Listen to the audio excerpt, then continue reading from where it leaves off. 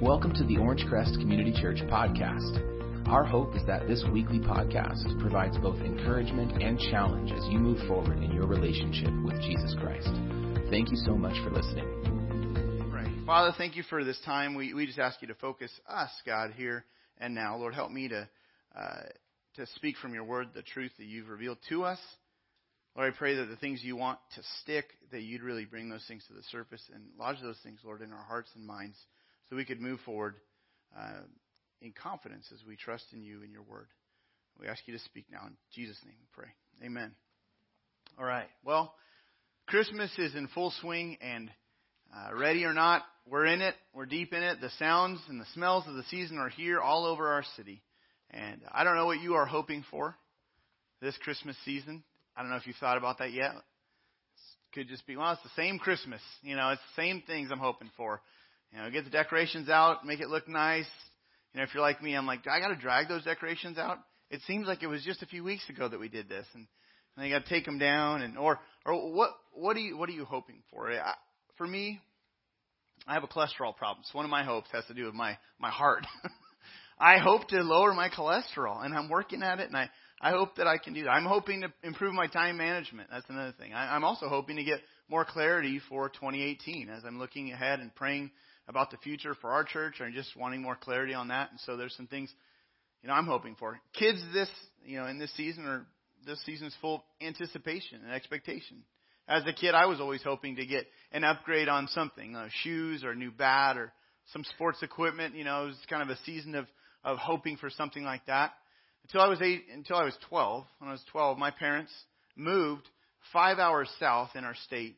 And so all I was hoping for that Christmas, I think 1988, was friends. I just wanted to make new friends. I wanted to make sure that I could connect in a new town, make friends at the new junior high. And this is often the case when it comes to Christmas. The things you hope for may have nothing to do with material goods or presents. In fact, you might be hoping for some rest in this season. You might be hoping for some relief in stress. It could be that your world has been rocked and you're just looking for something that resembles normal. You're looking for the new normal. And when we're on a search for hope or search for answers, we start looking all sorts of places. And so one of the interesting things these days is that when we're looking for answers, probably the most common place people turn is the internet, right? This is Google is he tells us all sorts of things, right? He answers our questions. He is where most people these days look for answers. And it's always important to figure out, can I trust this answer? Can I trust this source? So people are longing to find a trusted source of authority. I was reading this article. It was called The Googled Mind. And it talked about how much trust we put in the web. 90% of our questions are answered online through Google. Okay, 90% of the questions so Google is crunching the data for us and trying to tell us what the real deal is on life. But sometimes they get it wrong. So to the question, does money buy happiness? Google recently highlighted a result that said there's enough scientific evidence to prove that it does. Okay. Thanks, Google. Here's a picture of a screenshot. If you ask a question, nowadays you probably notice there's these highlighted boxes, not just a listing of websites to visit. Now there's an actual answer. They sometimes will answer the question. This is called the featured snippet, right? And the answers are presented in a larger type font. There's imagery that goes with these answers, which makes the answer look more official, doesn't it? It's like, oh, you can really trust this. I mean, you don't need to show your hands, but sometimes we just think, I need to know the answer, so I'll Google it. We often don't trace that, what's the sources of these answers that I'm getting? Here's another question that Google, it's not going to be on the screen, but the question, why are Komodo dragons endangered? Now, why are they endangered? We want to know this, don't we? Well, if you were to ask Google that question, not anymore, but recently Google highlighted a specific answer. It was in one of these featured snippet boxes, and it said the reason that Komodo dragons are endangered is because volcanoes, fire, and tourism. Now, the source that Google was drawing from was a sixth grader's elementary school report. And I'm not sure that tried and true knowledge and wisdom flows freely from sixth graders, or for that matter, others whose thoughts fill up the internet, that Google is drawing from to come up with these featured snippets. In fact, when you look into it, Komodo dragons, by the way, they're not endangered. Okay, it's a faulty question to begin with. That's not even a problem. I looked into it. I was like, no, there's no issue. But depending on what question you ask, you're going to get an answer. And so what we don't often realize is that search engines can be drawing from inaccurate information. And we're living in a day that is just full access to unlimited information. We need to check our sources, because many times this stuff on the web is we take that as, or we can take that as a truth claim. Like, this is the truth. Now, interestingly enough, the carols of this season are packed full of truth, aren't they? They're packed full of truth. The Christmas carols. And a lot of folks don't bother to check the sources on this stuff that they're singing. But it sure is like broadcast through our airwaves right now, through the radio, through the TV, through commercials, in the shopping mall. It's Christmas carols galore, and you walk through, and the gospel of Jesus Christ is spreading. The truth of the gospel of Jesus Christ is spreading right now. The things that I preach about regularly, it's spreading. This is the season where it's just, and a lot of folks are singing these songs. They're not checking their sources, but they're singing these songs. And I want you to think about the carols themselves. We have a montage of some clips with some being sung by some famous entertainers. Okay? Now, these are truth claims. I want you to think about the lyrics of these carols.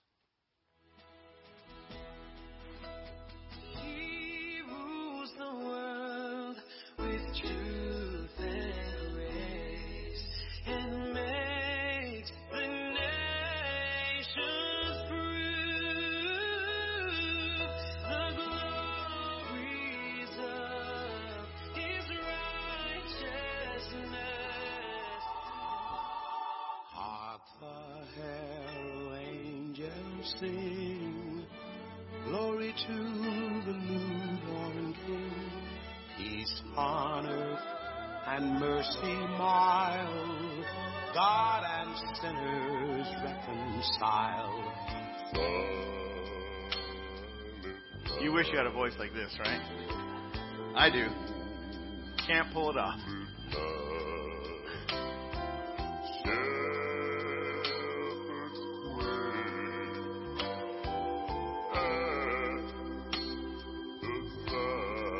The Temptations.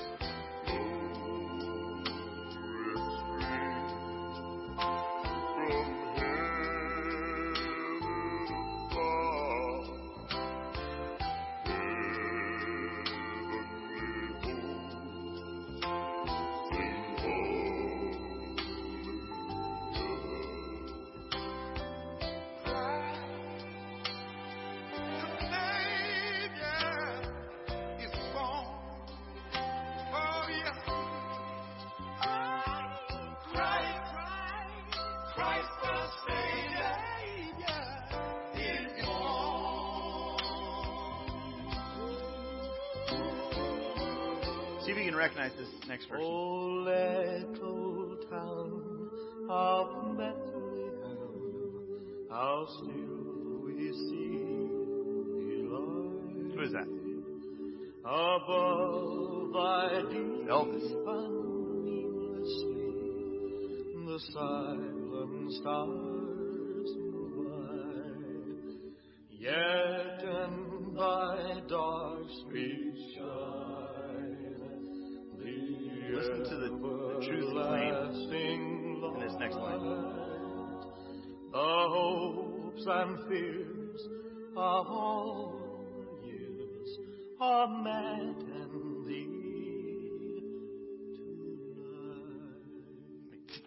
These songs are woven right into the fabric of our society. People, famous entertainers are singing these truth claims, right? I mean, joy to the world, He rules the world.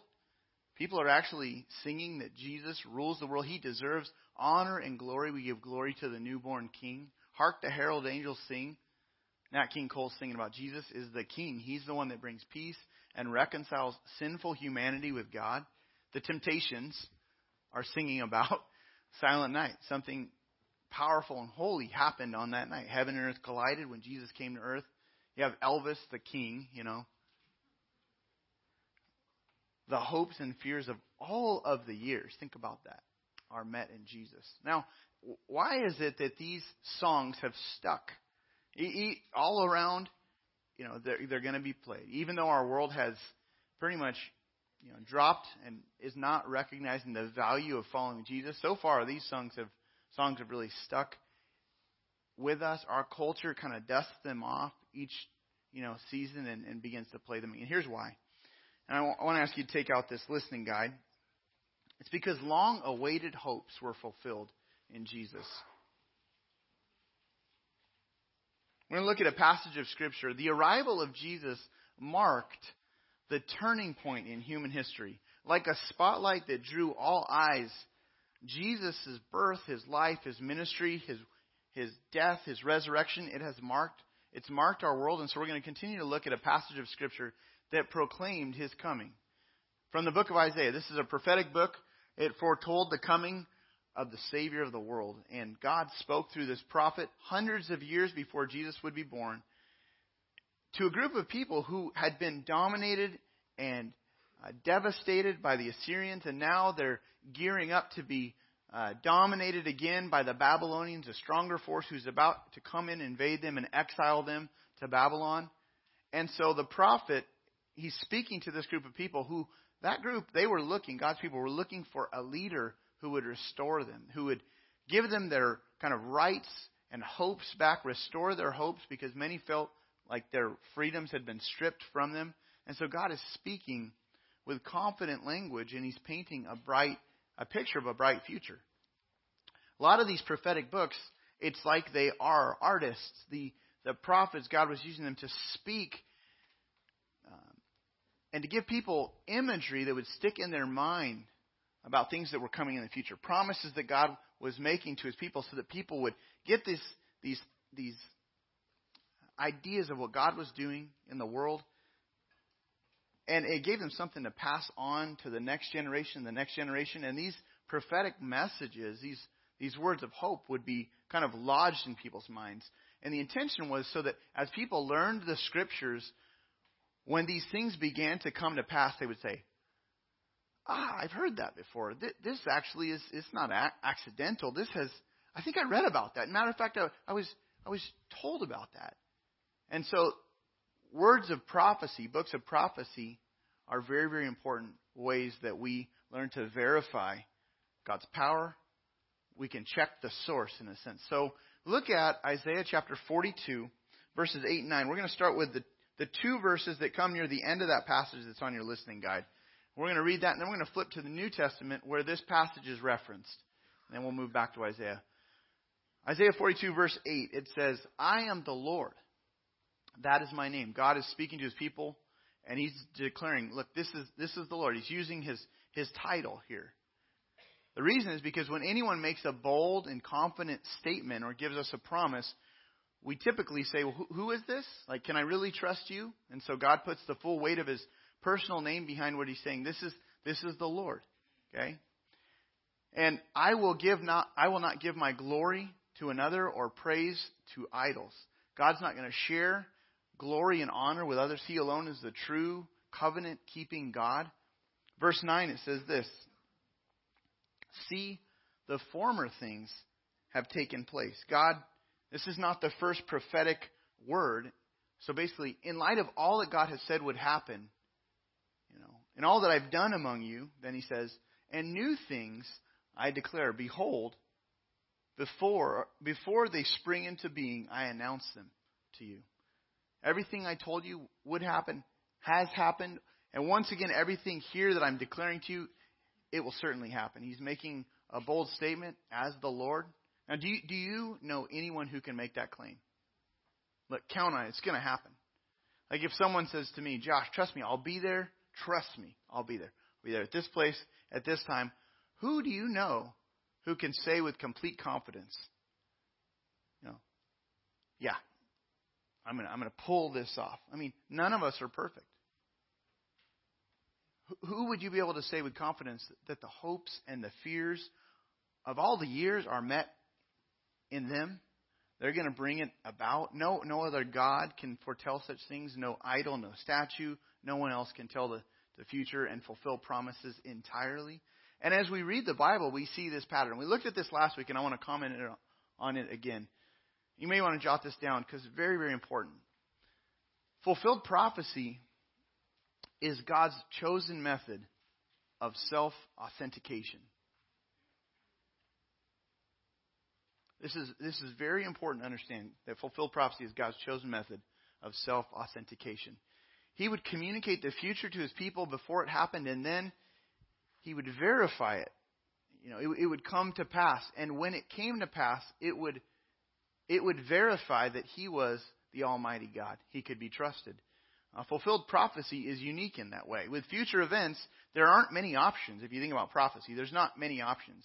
You either get it right, and it's verified, and you're proven true as a prophet, or your word is truthful, it's faithful, or it's debunked, and you are proven false, or you're still waiting for it to happen. And so, not many options with prophecy. With the Old Testament prophecies, like this one in Isaiah 42, you have prophecies given hundreds of years before their fulfillment through different prophets, many of them pointing towards a coming Messiah, the Savior, with very specific details about his birth, his manner of life, just the occasion, the surroundings, culturally, what was going on in the world, and on and on. The tribe he would be born into. And this particular prophecy from Isaiah 42 is quoted by Matthew. And so, Matthew, he was a Jewish tax collector. And if you brought your Bible, flip to Matthew chapter 12 for a moment, and maybe put a placeholder in Isaiah. But in Matthew chapter 12, the religious leaders, they keep following Jesus around, trying to find a way to trap Jesus in order to discredit his ministry if they could. The religious leaders, they knew the Old Testament scriptures very well. Like, they would have known this prophecy from Isaiah.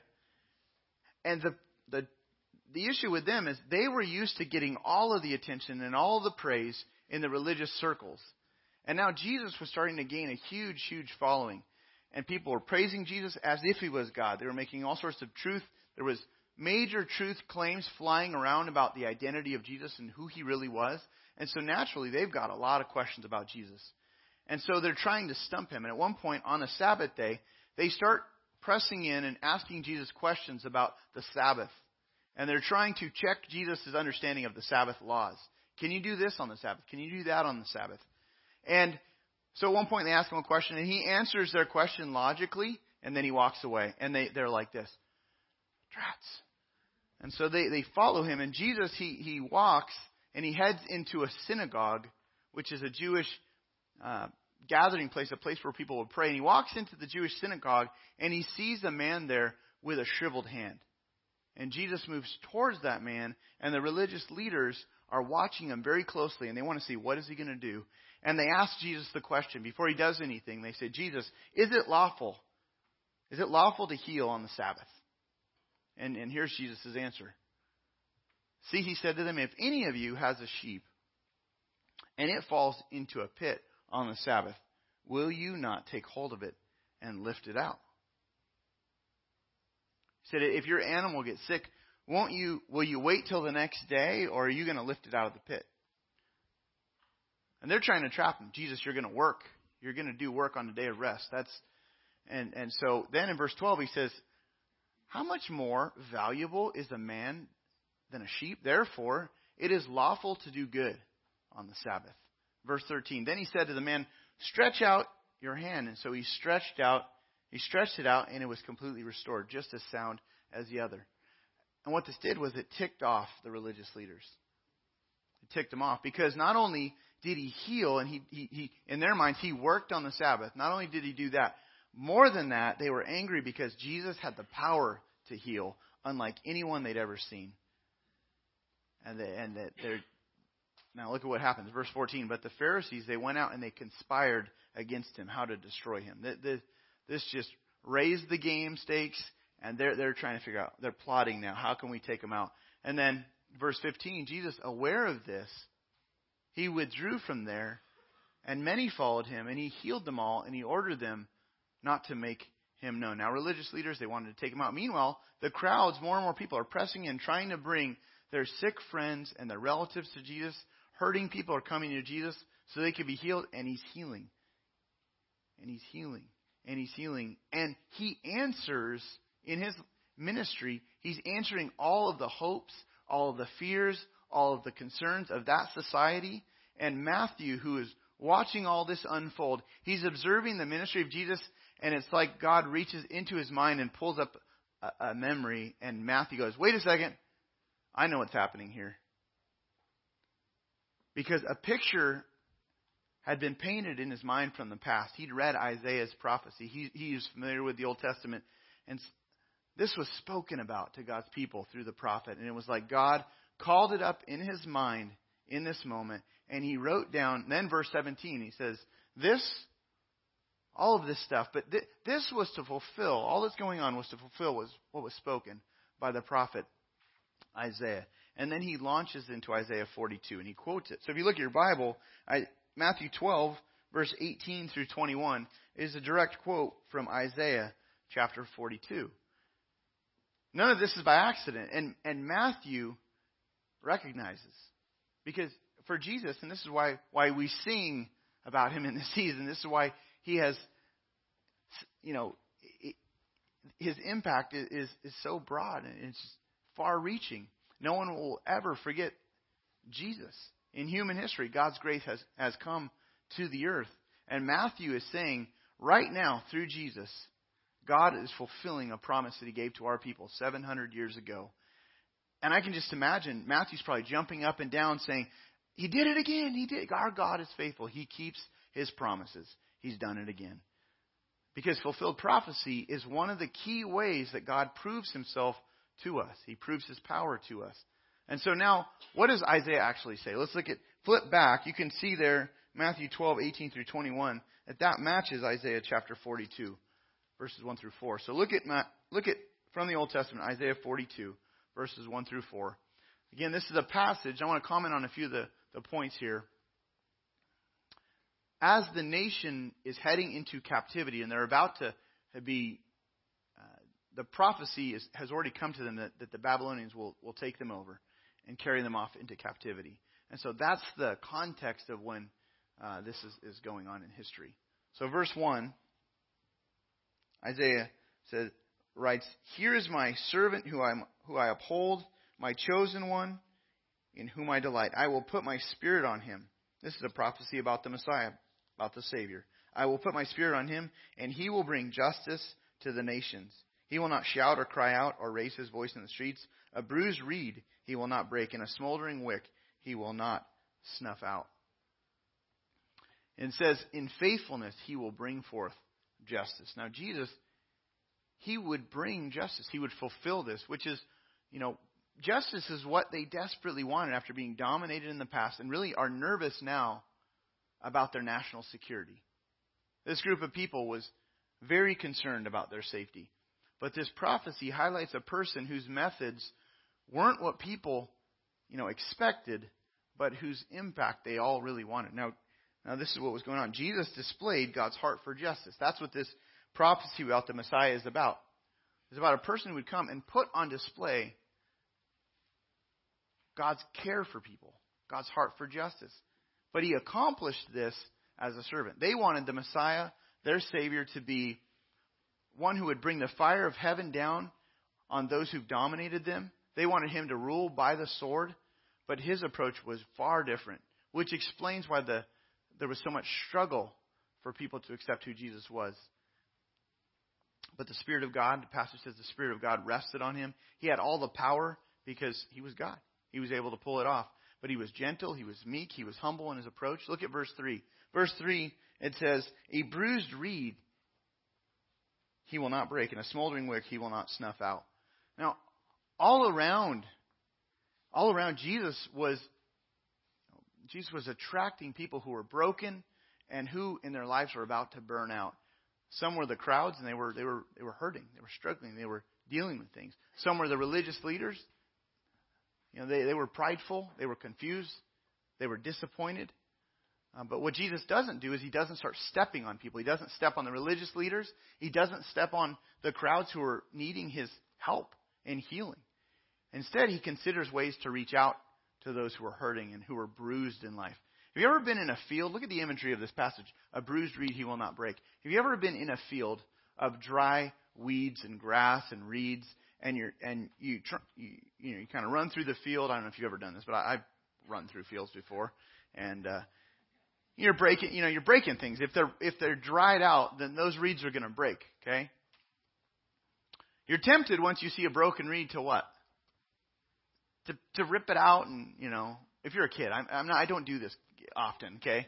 You're trying to imagine me running through a field. I know. So I don't do this often, but you might break those reeds off and start playing with the reeds and blowing in the wind or doing whatever.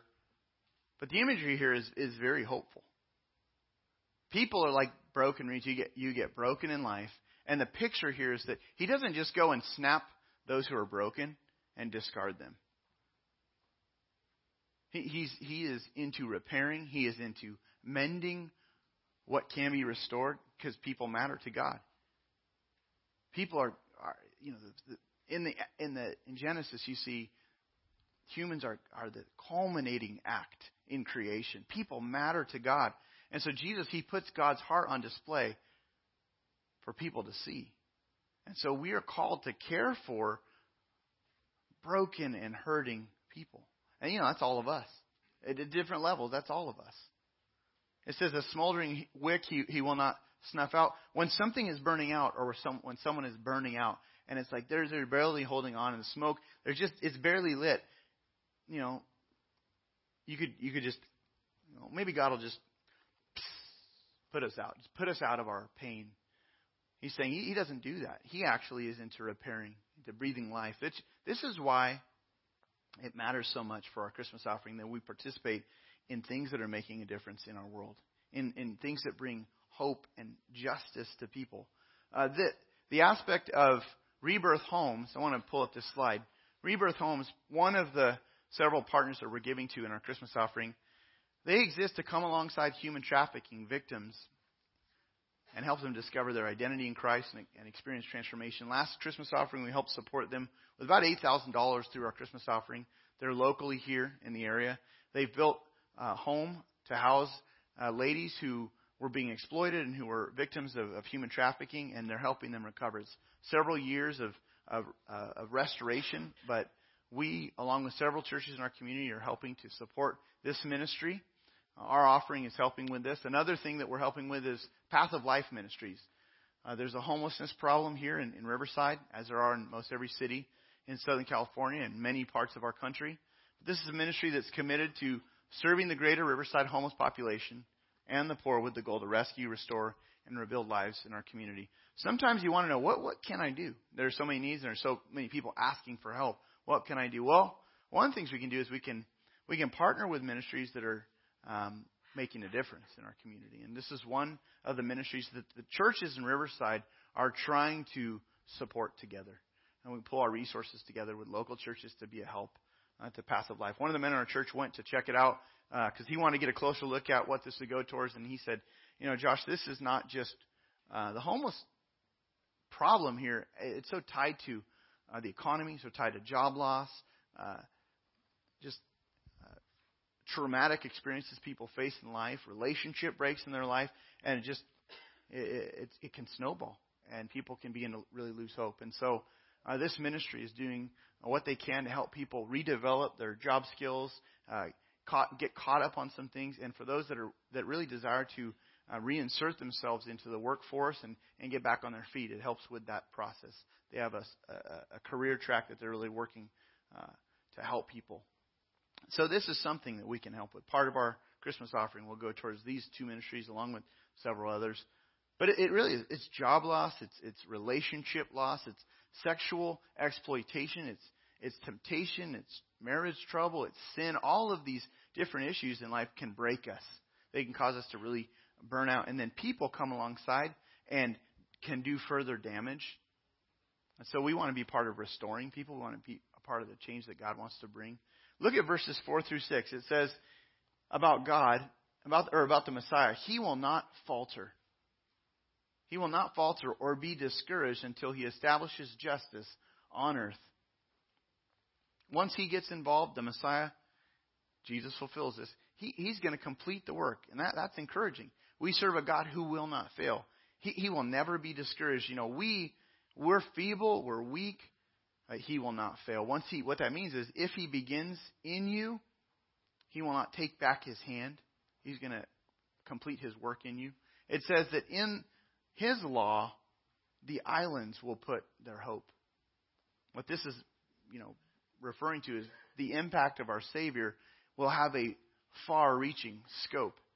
Verse 5, this is what the Lord God, the Lord says. He who created the heavens and stretched them out, who spread out the earth and all that comes out of it, who gives breath to its people and life to those who walk on it. I, the Lord, have called you in righteousness. I will take hold of your hand. I will keep you and will make you to be a covenant for the people and a light for the Gentiles. The impact of Jesus, the Messiah, would reach further and further out and would light very dark places. The reality is nothing will block light, His light, from reaching even the darkest places. Now the reason is because God has all of the power. That's what the passage is saying. This is the God who made the heavens and the earth. He gave us life. He gave us breath. He will not be stopped. And so this message must go out beyond this place. It must keep impacting, which is why another focus of our Christmas offering is to participate in church planting and to support missionaries who live far from here. We hope to partner with another church from our network that is starting in North Montana. We have a video to show you because we have people here in Southern California who live in spiritual darkness. And there's people who live all across this globe, again, in spiritual darkness. And we want to be a part of helping to plant new churches and to send people who will go to start new churches and share our faith. So here's a video of Alex Barrett sharing about the opportunity that we have to partner with him in helping to get a new church started next year in the North Montana region.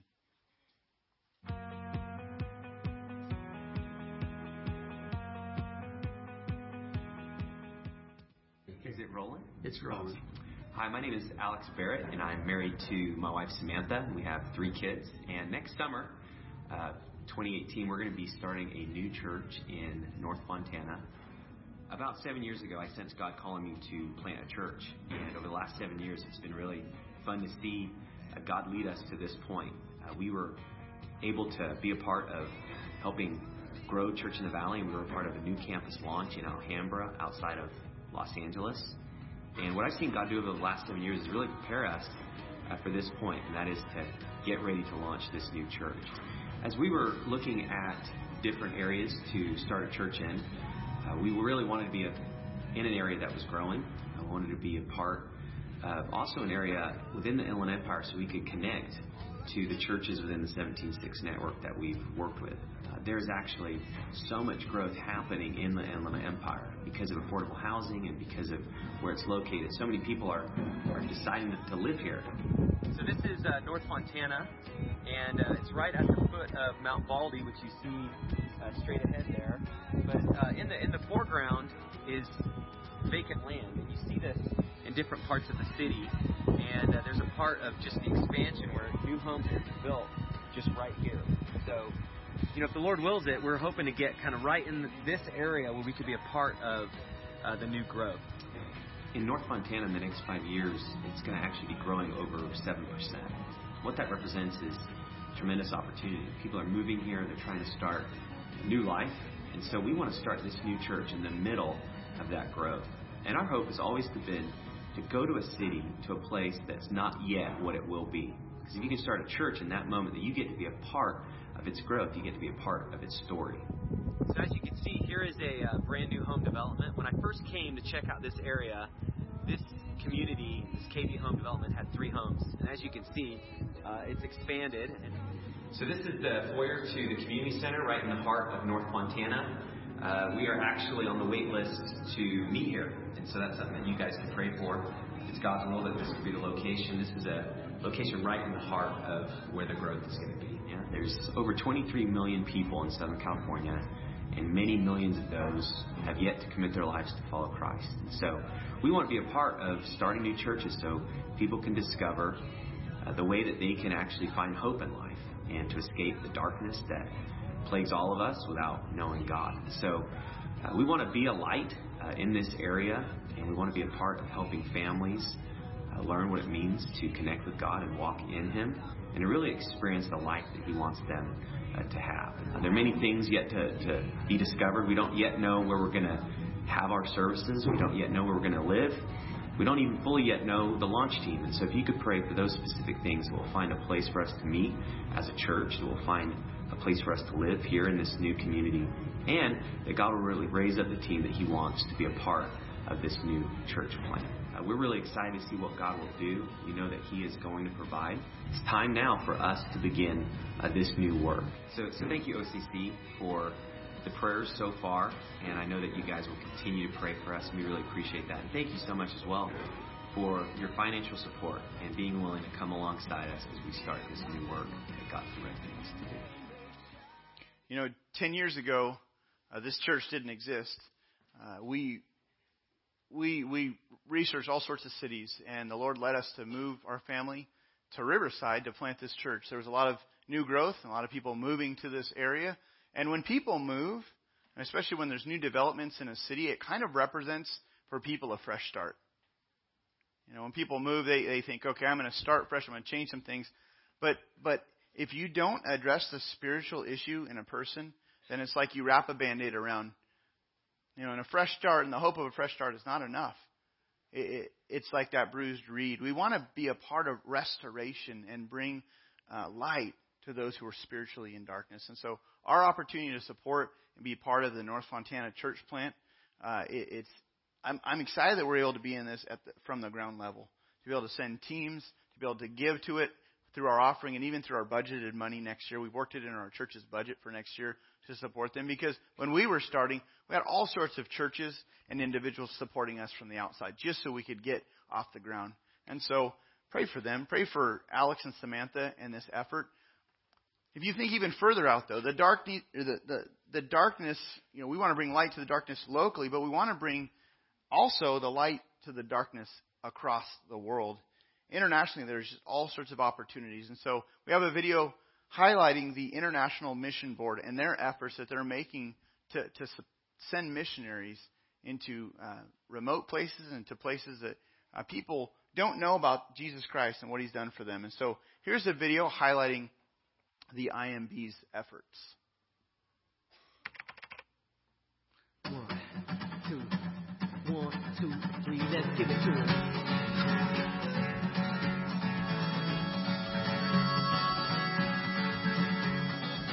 Oh, when the saints go marching in. Oh, when the saints go marching in. Lord, I want to be in that number. When the saints go marching in. Oh, when the last trumpet sound. Oh, when the last trumpet sound. Lord, I want to be in that number. When the last trumpet sound. That's right. Some say to the world, this world of trouble. It's the only world I'll ever see. But Lord, I'm waiting. You know I keep waiting for that glorious morning when that new world begins. Yeah, oh, when the saints go marching in. Oh, when the saints go marching in. Lord, I want to be in the number when the saints go marching in.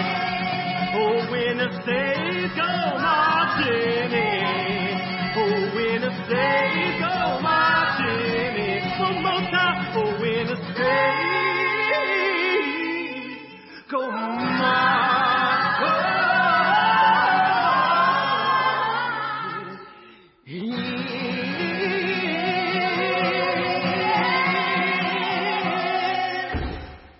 take on much in need.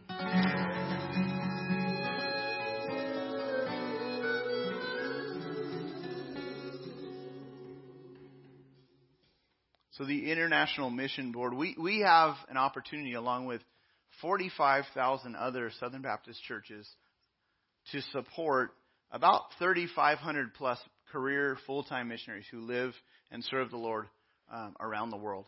This is our opportunity to support and really to help. This major Christmas offering through the International Mission Board is the main push to support our denomination's full-time missionaries. And so it's a great opportunity. It makes a huge difference. Matter of fact, this morning in first service, we had some IMB missionaries who were here with us for service. And why do we do this? Because of this. Look at verse 7 from Isaiah. It's because the Messiah has come to open eyes that are blind, to free captives from prison, and to release from the dungeon those who sit in darkness. I'm so thankful for this, because I was spiritually dark. You were spiritually dark. You're not born right with God. You're born into a world, and you experience immediately the effects and the curse of sin, and that needs to be dealt with. And Jesus has dealt with that. And so I'm so thankful. And so, what response do we have apart from joy to the world? Joy to the world. The Lord has come. Let earth receive her King. It's an opportunity for us to proclaim that, not just in this season, but through our lives and through our church. God himself has come to earth in the person of Jesus, and he's come to those who are sad. He's come to those who are down and hopeless. He's come to those who can't get out of the prison of their bad habits. For those who can't kind of shake off the chains of sin, Jesus has come to liberate us and to set captives free, to open the prison cells of sin. And so as we kind of shift gears and invite our worship team to join us, would you consider being a part of the solution? Think through what are your next steps as you head further into the Christmas season. What is God asking you to do, so that it's not just Christmas business as usual, but so that we would consider, God, how would you use me to join in your purposes to make an eternal difference in this world, to bring light into the darkness? A couple of next steps I want to highlight. The first is, would you consider taking action on the extra giving opportunity for our Christmas offering? This is a time of gracious generosity, and it gives us a chance to give back out of our love for God. Would you pray about what you can do above and beyond your regular giving? If you're part of a family, spend some time thinking through that in the next week, and then we're going to be receiving this offering through the end of next month. And so, but just be praying through this. Take action if you're ready to do that. Second, invite a guest to our family Christmas service. If you're in town, we would love for you to be here next week and then the following week. But next week, would you capitalize on the opportunity to share the light of Jesus with those in your life that you know are in spiritual darkness? I want to pray and wrap up our time. Father, thank you for your love and your kindness to us. Lord, thank you for keeping your word. Thank you for sending your servant, Jesus, to open the eyes of the blind, to bring light into darkness, to set captives free. Lord, thank you for how you've met our deepest spiritual needs. God, we pray that we would look beyond just our own lives, our own families, our own agendas, and be about your kingdom. Lord, help us to grow more of a heart for what matters to you.